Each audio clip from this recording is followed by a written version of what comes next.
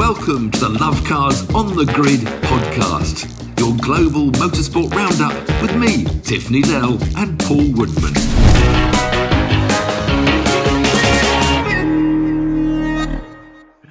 Welcome to episode 5 of Love Cars on the Grid. There's lots to talk about today, including a very dramatic Grand Prix in Imola, MotoGP, Indy cars, NASCARs, and GTs from Monza. Pretty jam-packed. And you've missed out the main headline, the main event of the weekend, Paul. What? The Caterham Academy Sprinter Cobra, where Paul Woodman made his global motorsport debut and finished a fantastic 4th place for Love Cars. Yeah, did okay. I've got plenty of racing driver excuses up my sleeve. I'm going to put a little video out on our main YouTube about that. But I did genuinely get a puncture. It wasn't a puncture. It was a valve problem. So I dropped all my tyre pressure in my final practice. The leaking valve. Do you have a little tip? You know, I always used to lick my finger when you pump the tyres up, lick your finger, put a little bit of moisture over the valve exit to make sure no bubbles. You'll remember that next time. Exactly what I did, Dad. Thank you very much. But so it messed me up a little bit for the main time runs. Cobra is a sprint race, if you're not aware, and it was the Caterham Academy, the first race of the season. And yes, I did finish 4th, so I was quite pleased with that. There was a very stiff competition there. Did you enjoy it? You know, loved it, Tiff. We're going to reveal a bit more in the main video, but the tyres definitely messed me up because I had to put. In the end, you know that on anyone that's ever driven a Caterham or seen a Caterham, you might know there's quite a lot of camber, a bit like Formula 1 cars, all sort of race cars. But there's quite a lot of camber on the front wheels, and I had to put 2 front tyres on the rears. I wanted to keep them even. So I put 2 front tyres on the rears that I borrowed off Caterham. So I blame that for my... you've got all the excuses already. But it was brilliant. I understand that the Love Cars car could have finished slightly high up, but apparently there was a small driver error on the last run. A little geared mist, was it perhaps, Paul? Yeah, don't blame the tyres all the time. No, it wasn't. Definitely wasn't. There was a lot of mirrors. I know. So you did fantastic. You did us proud, Paul. Thank you. And it was so close. You're only, 0.2 off the leaders. And what happens now? You go off to Mallory Park. Do you 50 cars around Mallory Park? Sounds a bit crazy, doesn't it? No, there's 6 more races. Mallory Park is the next one next month, but there's only 25 cars. So what they do, they split the academy into 2 different groups. You've got green and white, both supposed to be the equal standard. They just split them into different drivers. And so you only race 25 at a time, other than Silverstone, where all 50 drive at the same time on the track. Wow. So how competitive is your group then? You're in the greens. Don't talk to me about it. Oh dear. 7 of the 8 fastest times were in my group. So I'm really... Oh, no. So where was the quickest in the other group? He would have been 6 overall, but then he won his group, which is quite funny because so many people say, and he's apparently he's quite a well-known chap because he's a stunt driver, precision driver. He won junior autocar. So he's gone home saying, I won, but he was only 6th. On the way home, I got so many people messaging me saying, unlucky. He's Charlie Lower, his name is. Charlie's a great racer. He's really fast. Unlucky. You came 4th, he came 1st. I said, well, actually, that's not what happened. I actually came 4th, he came 6th. I was 4/10 faster than him, but you can't really explain that to people. So it's 2 different groups, and that's why. So the group. But why do they pre-group? You would have thought they'd do the sprint first, and then put 1st, 3rd, 5th, 7th, and 2nd. Split the groups after Cobra, because it seems like you're now facing a very competitive year ahead, whereas the white group's a bit easier. Well, you know that a sprint doesn't always correlate to the main racing, so perhaps the white group's going to be faster when it comes to the racing. Okay. But all right. But from the early stages, it would look like the green group is definitely the tougher one. So my work is going to be cut out. Green group race, you'll be even prouder because you've beaten the best. Well, I think I should transfer to the white group and then see if my theory is right, where maybe I can go into the white group. So I'm going to put in a transfer request to the white group. No disrespect to the white group, because that says some very good drivers there as well. But it really good fun, so well organised. I agree with you, actually. That was my suggestion, to have, because there's so much preparation that goes on for the Caterham Academy, tons and tons. So all the onboarding, all the get to know your car, get to know everything about the race series, of course, your odds, and then up to your race. So they have to split them in 2 different groups, so it's easier to manage. Yeah. But then I agree. It's a brilliant series. It really is a brilliant series. But then I agree with you. They should have those 2 different groups, A and B, 1 and 2, dog and cat, whatever it may be. But then when it comes to Kerbra, that's when you should say first goes in group A. Yeah, you can get a feel for the competition. Anyway, so great start. But we better get back to Formula One, because it probably was. And what a dramatic race. Yet again in Formula One, thanks to a little touch of rain. Imola, the qualifying was really exciting, really close, with Perez up there. I've doubted Perez for a while, not sure he was going to be the one to match Max as everybody else failed, and he came good, but he came good. He came good in quali. But that was about it. Yeah, but it was tricky conditions, and he's on different tyres, and it's always difficult. But of course, the big thing was the crash in the end. Everyone talked about. I got a huge rage on Twitter. I sort of put it more to Bottas than Russell, and so I got accused of being British and favouring the British driver, or being blind, or various other rude, derogative terms. So I'm going to tweet to people to look at how I'm going to explain to me what happened, because if you look at the racing regulations, then yes, Bottas gave the track worth of room, and the crash was caused by Russell losing control and crashing. So yes, it's 60-40 Russell, if you look at it that way. But you have to build up to these accidents and remember that obviously there's the 2 teams. There's Russell a bit cross, he's not in the Mercedes, and Bottas a bit cross that he's got a flipping Williams behind him and a driver that's going to probably take his seat next year. So there's a bit of aggro in their brains. You got this awful DRS, so you've got this closing speed of Russell coming faster and faster. But also add in the fact that Imola is one of these tracks where you can only overtake once a lap. I hate circuits like this, because it does mean if you don't make it, you don't sit behind the slower car for another lap, and everyone waits, gets another cup of tea until they start the next lap. So Russell's bearing down on Bottas, 30 miles an hour, 20 miles an hour faster. And, yes, Bottas is moving over. And yes, he does give him the track, a car's width of room.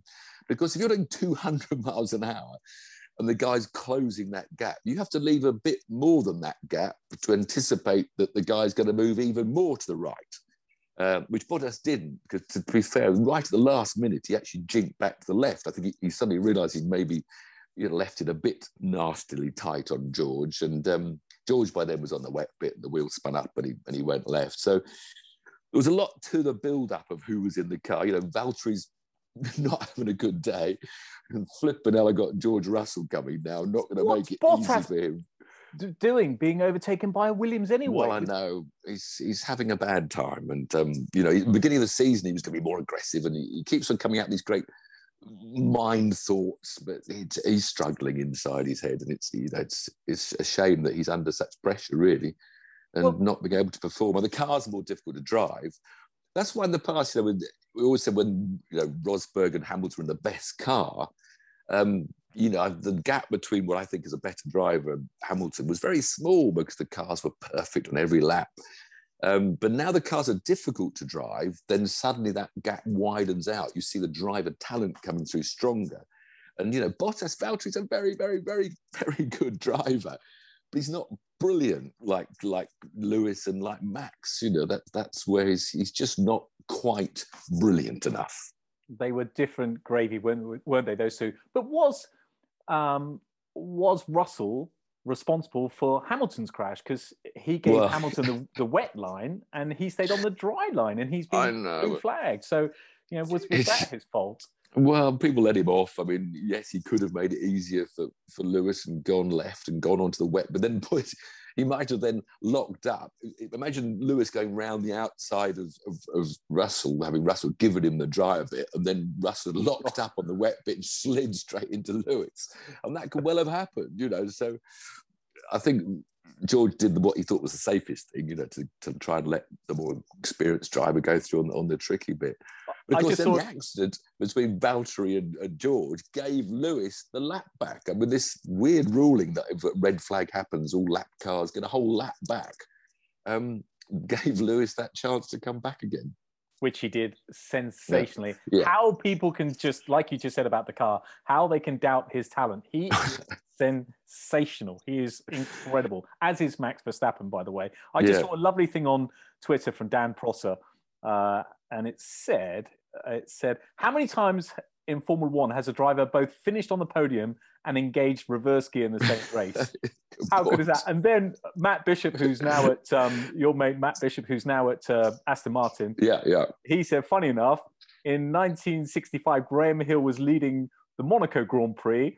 He drove up the Harbour chicane, he overran it, had to get out, push his car back, and then he still won the race. So there you go. That's a life. Well remembered, Matt. Yeah. But otherwise, obviously, apart from the Mercedes bash, I mean, Lando Norris, what a fantastic drive. Brilliant. I mean, he's coming good.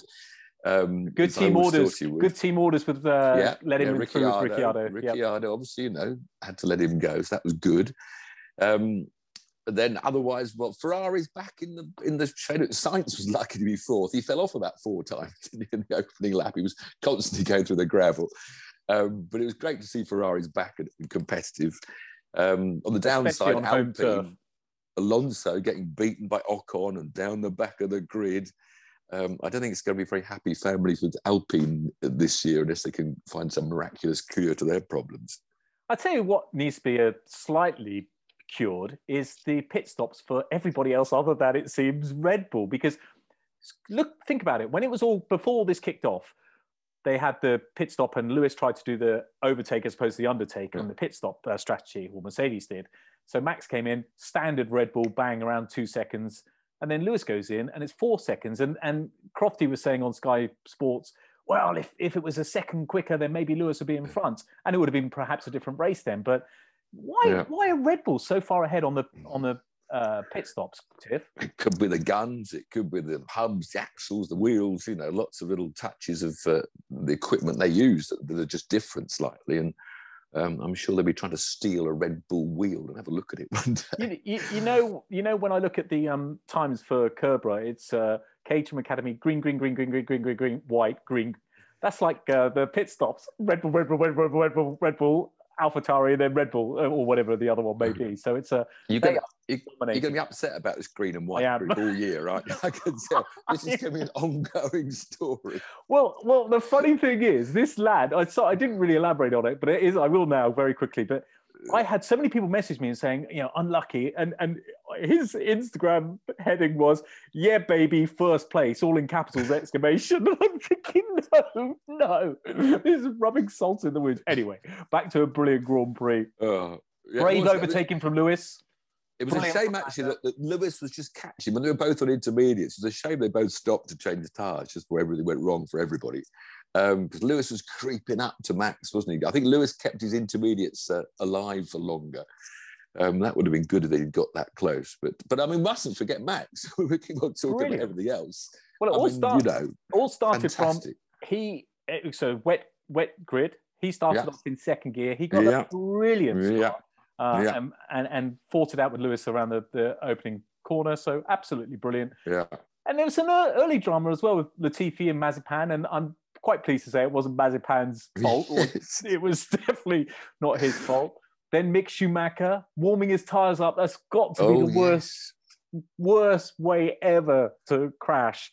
Haas is obviously an evil machine to drive. For a couple of rookies, trying to get used to Formula One world and tricky conditions. And poor old Schumacher, very embarrassed. And too late, the pit lane was closed because his wing was blocking the pit lane exit. He's going to go around with everybody looking at him with his nose off.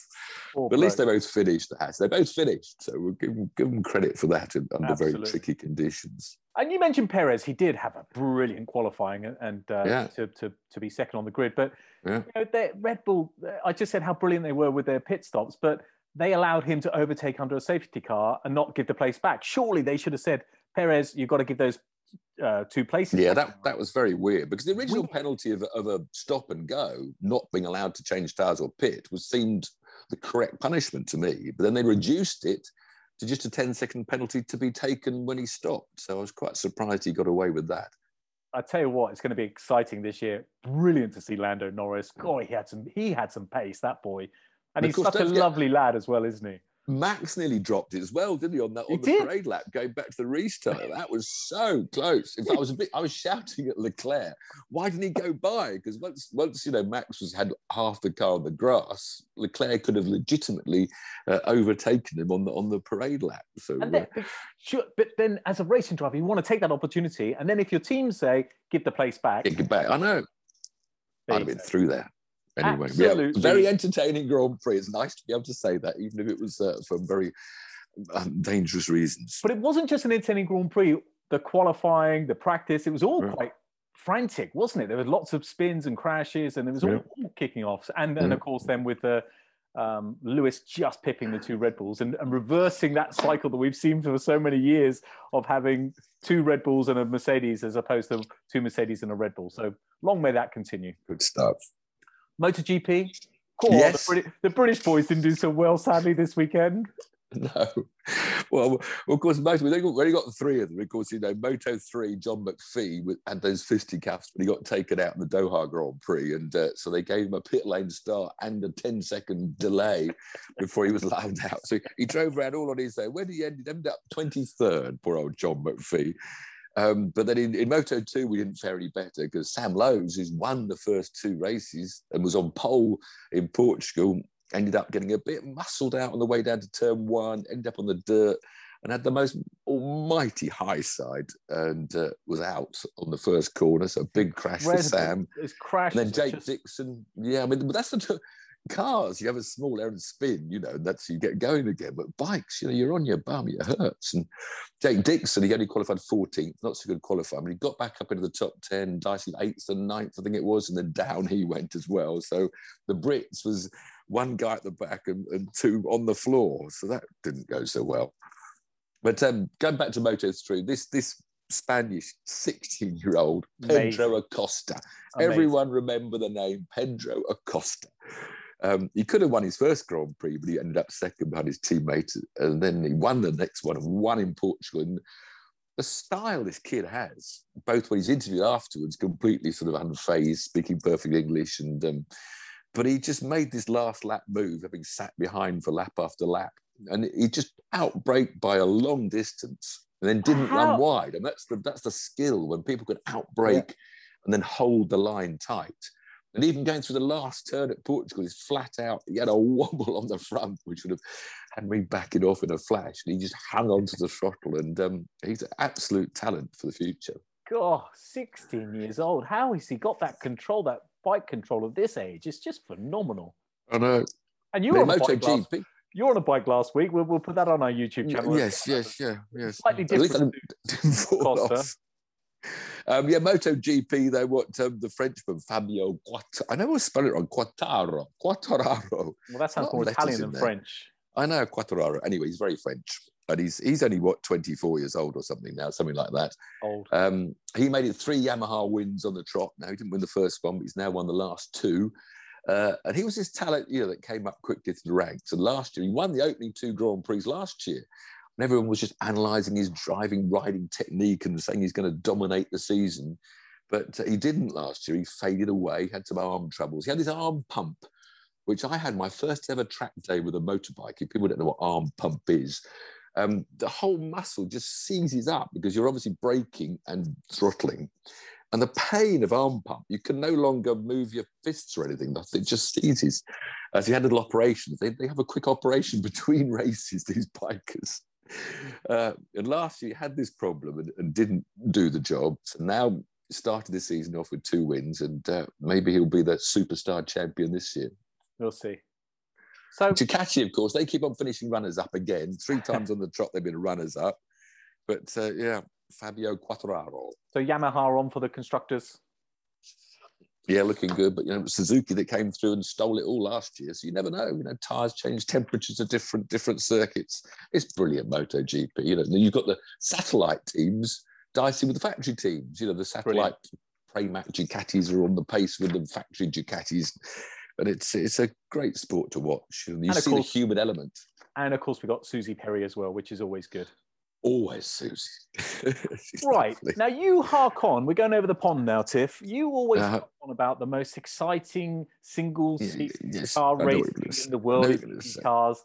I know. watched it. Oh, it was dull. There wasn't dull. There wasn't much going on. There was no Wrong track. I want overtaking in racing. No, it's the wrong track. I mean, the trouble with motorsport is the Barbara Motorsport Centre in Alabama. It's the most gorgeous looking track, undulating, sweeping, difficult corners, combination corners, and the drivers love it. But it's so often you'll hear drivers loving a new circuit, and then we're all saying, yeah, but the racing's boring because most of the tracks that drivers love is non-stop corners everywhere. In Alabama, again, it's about one overtaking place per lap. And you get these queues, and sadly, that's what the race was all about. Apart from a massive accident on the first corner when Joseph Newgarden put a wing on the dirt and lost it in the middle of the pack and wiped out. We looked about half the field. Oh, and dramatic as well. Chilton. He took our Max, and the Brits didn't fare well. Jack Harvey, who I was saying was having a good season, he only qualified 11th. Max was down in 21st and got taken out when the Newgarden crashed. Of course, Romain Grosjean made his IndyCar debut, qualified 7th. He finished 10th, one spot ahead of Harvey, was 11th, Grosjean 10th.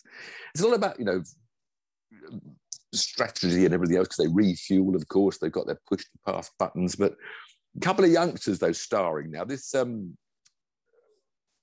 lost his name now. I've got on the wrong page, that's why. No, I'm not. Patricio O'Ward, Mexican kid, 21 years old, on pole position. He's now driving for the McLaren Arrow, so a very talented kid. He finished 4th. Then the other kid that came to the win was Alex Palou. And it's quite an interesting story, Palou, because he's a Spanish guy, and he did all right in GP3 about 5 years ago. Then he went to Japan, so he couldn't get a drive in Europe, and he spent a year in Formula 3 and finished 3rd, I think. Then he came back to Europe and did Formula 3 in not the best team, didn't do so well, back to Japan, sort of desperately trying to keep his career alive. And you see so many young drivers like this that are very talented. And he did Super Formula last year and won a race and did quite well. And then he went to IndyCar last year with a smaller team, and he took to it like he'd been a veteran for years. Now he's got picked up by the Chip Ganassi top team, and then he won the race in Alabama. And so it's great. I love seeing stories like that. Me too. Instead of these guys like Verstappen that just go-kart, Formula 3, Formula 1, or, there's the obvious path to Formula 1 for the very talented with backing as well. But Palou's been trying really hard to make a career as a racing driver, and now he's a winner at IndyCar. And that's another reason I love IndyCar, because any one of about 10 cars can win a race, 15 cars, with a schedule strategy going on with refueling and pace cars and all sorts of problems. So really delighted to see him win that race, even if it was a bit of a procession, pretty of tension, they were chasing him down. And my other American sport, of course, NASCAR, also had an embarrassingly boring race. That was dull as well. I know. I'm trying to get people, and if they watch one of these races that's dull, they'll never watch another one. So that's keep the watching. problem. Keep watching. Martinsville, they race. It's a 1 mile oval, and it's not really a short track, and it's not a half spooper speedway, and it never has exciting races. And worse still, the Needell family favourite Kyle Larson was off the pace. So the Needells, we lost interest very soon because Kyle wasn't going quick. It wasn't the best of races for NASCAR excitement-wise. They need some because rain. Next week, they move to Talladega, baby, next week. So we're going from a boring race to a huge crash fest. So if you're bored at Martinsville, make sure do watch one more NASCAR race. Watch Talladega this weekend. Okay. So back across the pond to Italy, to Monza, the GTs. Yes, I mean, we didn't mention that in our preview last week, but I love GT3. It was the Blancpain, and it's now called the GT World Europe. They've got the most complicated title, I don't know. Well, it's not as complicated as that EMU 500 thing last week. Yes, the Blue City, whatever. But, 42 GT3 cars going around Monza. There's Lambos, Ferraris, Mercedes, Audis, Porsches, Aston Martins, BMWs, McLarens, 8 different manufacturers. Brilliant.